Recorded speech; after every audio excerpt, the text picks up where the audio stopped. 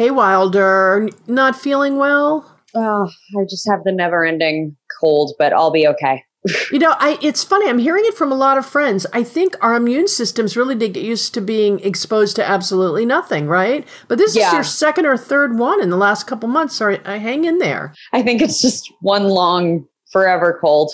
Okay. But that's okay. Okay. I'll make it. Well, you sound good, and you picked I can't believe the film you picked. But before we even get to that, we wanted to just celebrate the 25th anniversary of The Birdcage. Okay. I mean, what a great movie. It's such a great movie, but also so many interesting elements to it. Like, for example, the roles were originally switched. Did you know that? Which is hilarious. I mean, can you even imagine? Well, do you think it would have been better if they had switched the roles? I can't even picture it because it's so just ingrained in my mind as they are who they are, and they're so great. I mean, Robin Williams is Robin Williams. Right.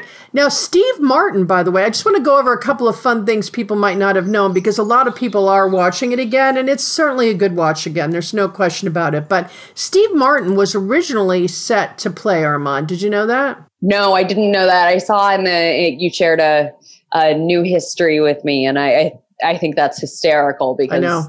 How such different types of comedy. I mean, they're both comedic geniuses, but so different. Well, but also so outside his wheelhouse of what he's done, I think it would have been really an interesting thing to see, and I think it could have been as good. I'm not saying better. Rarely do I see somebody in a movie this strong, and I think, oh, God, I wish they had that role, especially when the two main characters are so vividly portrayed.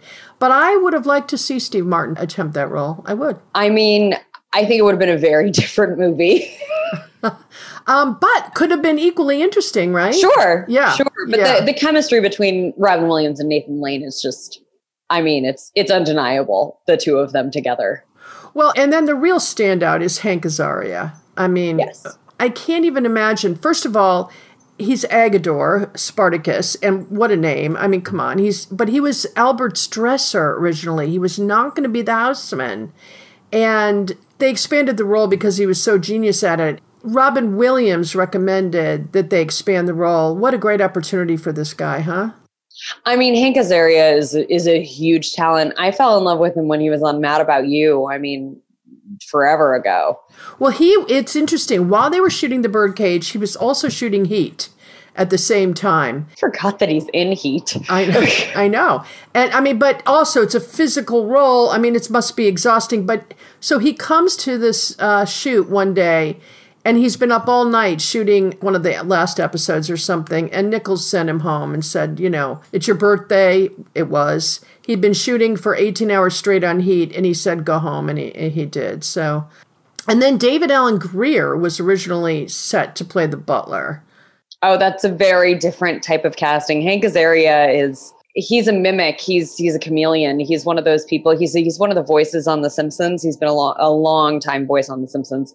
I know there was some controversy around that as well, but what a different kind of approach to that role. Well, I don't know much about him, actually. So do you think he could have pulled it off?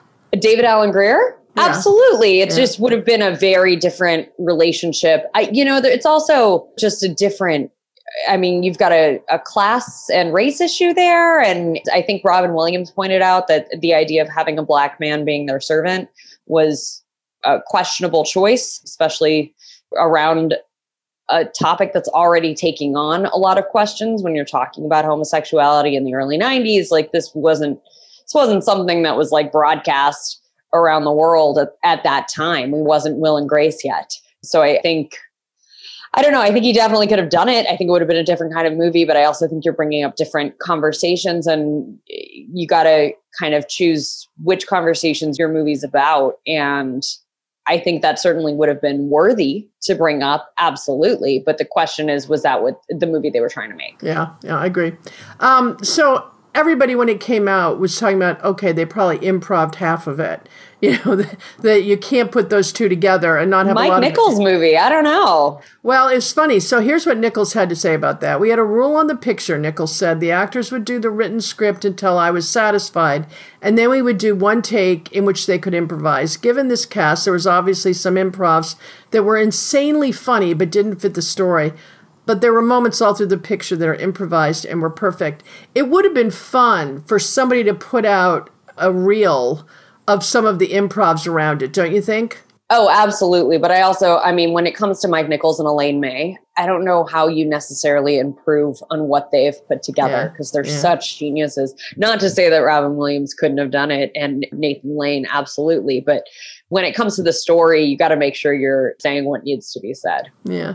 Now, also, Nichols had to move to another room when they were shooting because he was laughing so hard and so loud that it was bothersome.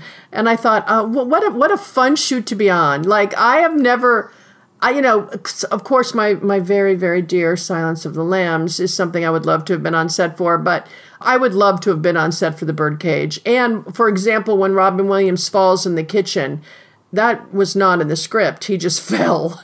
And both of them are laughing in it. I mean, you just can't get better, I think it's hysterical that the man who wrote the script couldn't contain his laughter. He knows what's coming. He knows what's happening. That's how good these guys are as actors, because they're surprising him with his own words. Right. Now, and we got to end this little happy birthday montage with the fact that when he started filming The Birdcage, Mike Nichols was designated as a loser, out of touch, past his prime. Can you remind me why that was? I'm not sure exactly why he was written off, but I know the two prior movies that he had done, and one of them was Wolf, actually, which you had just mentioned, were not well received. But I don't know, and there were other falls for grace. He was a controversial director, no question.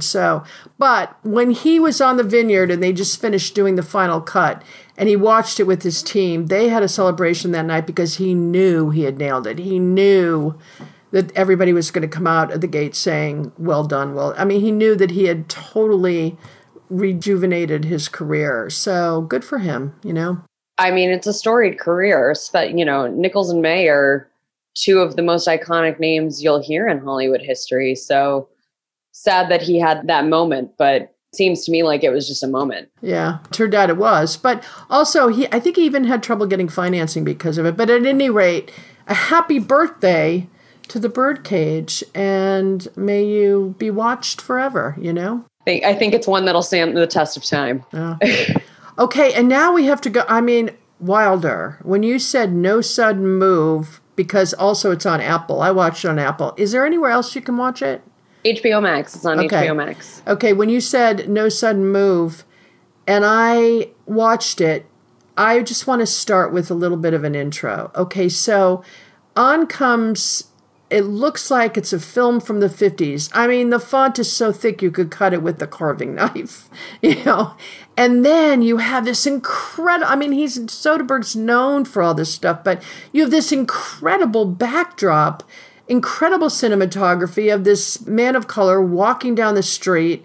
You have no idea who he is, where he's going. He walks for a really long time, almost a little bit too long, but not quite. He gets to his destination, he walks in, and it's not going to change anything to talk about how friggin' brilliantly this is written. And he says to the guy in the thing, you said there was somebody who wanted to see me, and the head of the barbershop says, yeah, he's out back.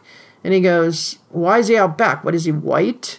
Like, as in a place where white people can't come in. He goes, yeah, as a matter of fact, he is. And then he's like, okay, I just thought to myself, you can't do better than this. You cannot get a better opening 2-minute montage than that. Do you agree? I think they did a brilliant job. Ed Solomon's a fantastic writer, for one. I love most of his movies.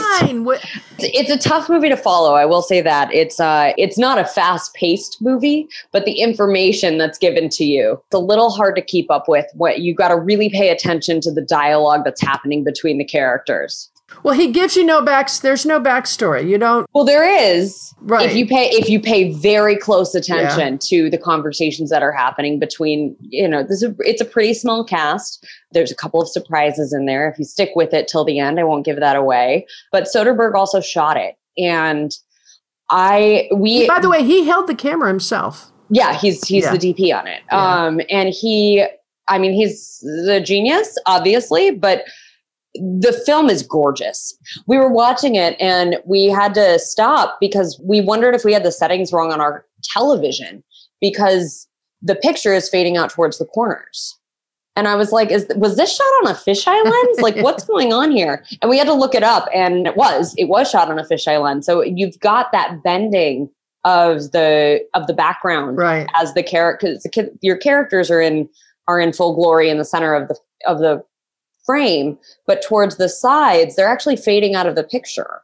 And you've got these black corners because the lens is actually bigger than the film that it's recording on. And it's stunning. I mean, the colors are gorgeous. The movement it's almost like a dance, the way that he films. It is. Every shot is so well planned. Yep. The casting's phenomenal. All right. And also, did you notice Noah Jupe? Remember him from? Love Noah Jupe. Honey Boy for me. Well, no, for me, it's The Undoing. We just talked about that a couple months ago. Oh, right. I forgot he was in that. Sorry. He's also in Ford versus Ferrari. He's a new young, keep your eye on him. He will go far. I don't even think you have to keep your eye on him because he's in everything. He's in everything. But I think, I wanted to say, young actors usually take whatever they can get that they're offered because there isn't that much around for them. But this guy's picking very well. I think that if you look at what he's done, you're right. Honey Boy is certainly one of them. But also Ford versus Ferrari, A Quiet Place, and The Undoing, and now this. I think that's smart choices. I do. Oh, yeah. He's great. And he's very talented. I was blown away by Don Cheadle. He's phenomenal in this. Yeah, I mean, I've gotten used to him in the Marvel movies, which, he's a lot of fun in those, but you almost forgot what a great actor he is until he picks up this role. Well, not only that, he does it quietly. It's a quiet, and it's all done with his voice, very little physicality. Mm-hmm. And I think that that's not so friggin' easy to do, especially in a movie that has a lot of hostility in its action. Oh, yeah. There's this is the 1950s Detroit. So there's a lot of racism. It's interesting how it's presented because it's these three men who are working together. Don Cheadle's the only black man. Benicio del Toro, interestingly enough, is referred to as white throughout the whole movie. I think they're passing him off as Italian, which is interesting. And then you've got Kieran Culkin, who I can watch do anything. He's so fantastic. Well, and not only that, from the famous Culkin family. So, of course, they come with acting chops. But get this. So you're talking about the racism in the film. The guy getting in the car says, to Cheadle, can you get in the front? And he said, no, I like to sit in the back. And everybody understands why. Okay, so Cheadle says, well, then you can get in the back. And he moves over. Okay, the guy wipes the seat down before he gets in. Yeah. And it's so simple. It's, by the way, it's all the camera's seeing. So it's pointed. It's definitely on it. But when you see it, you don't even necessarily realize, unless you're paying close attention, he doesn't want to sit on a seat that the black person just sat on. So the racism in it is just layered in, as well as tulips in a garden. I mean, it's just brilliant, I think. I think the whole movie was brilliant. I think it's beautifully paced. It's pretty slow. I mean, it's a Soderbergh film. You don't mind. You're not mad at him. No. I'm not mad at him. There's no point at which you're sitting there going, okay, move it along. Right? Because it's so beautifully shot. And it's funny. Did you laugh? Oh, yeah. It's unsuspectingly funny. Brendan Fraser is in this, when you will be surprised to see him. He looks a little different than maybe the last couple of movies you've seen him in. You know what? I didn't realize that was him until you just said it. Oh my God. Yep. Also, very, very well played. He's great. Brendan. Totally different role for him. Totally different. The funny part, one of the funny parts in the movie, and I can say this, is Benicio does it really well. He's so nuanced. And he's supposed to watch the wife of somebody downstairs while they're upstairs with her husband. And He's tired. He's been up for a while. And he's got a mask on. And we all know how it feels to wear a mask when you're tired of wearing a mask, right? Yeah. He wants to take the mask off. So he picks up, and it takes like 25 seconds for him to do this. He picks up a blanket and he holds it up and he starts to sort of unfold it and organize it. And then he says to her, I'm really sorry, but I'm tired. And so I'm going to do this, okay? And he throws the blanket over her head. And she's just sitting there like a 6-year-old ghost from Halloween, you know? Yeah. Just sitting there, not moving under the blanket. You can hear her sniffing a little bit. And then he sits down, he can relax, he takes his mask off. And then he takes a drink, like most scenes. They're leaving, and this poor woman still has a blanket on. It's so funny. I just burst out laughing. But he plays it well. It's really well done. It's not slapstick. It's not. What is it? What kind of humor is that? I thought it was so well done. It's just really well delivered and good timing. And what I also thought was really interesting is that they call this job a babysitting job, right? The 3 guys are hired to go to a house. The husband works somewhere that they need some information from. And so one of the guys is going to go with the husband. The other 2 are going to babysit the family until they come back with the information. So it's a really easy job. And there's not a lot of tension, right? Until there is. And when there is, it's big. There are turns in this movie that really well done. Soderbergh's just a genius when it comes to that suspense, really taking you on that journey with him. And as it unfolds, the final quarter of the movie, every single scene has something that you go, what?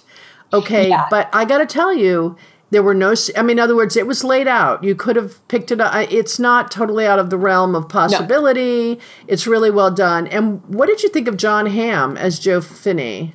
John Hamm's great. I don't think he gave me any surprises. I think there's a scene right before some big reveals that give me a much bigger surprise. You won't find it in the credits. You won't find it in the reviews. So stick with this movie till the end because you'll get a nice little gift towards the end. No, you absolutely will. You absolutely will. I loved the conversation of the morality in this movie because they really, Benicio and Kieran, and it's definitely racist, right? They judge Don Cheadle's character for wanting too much, right? For wanting more. Nothing is ever enough for him. He's never satisfied. And that's kind of the main question of these 2, Benicio and Don, and their journey of this movie. But ultimately, it's a question of who ends up coming out ahead. And I think they did it really beautifully.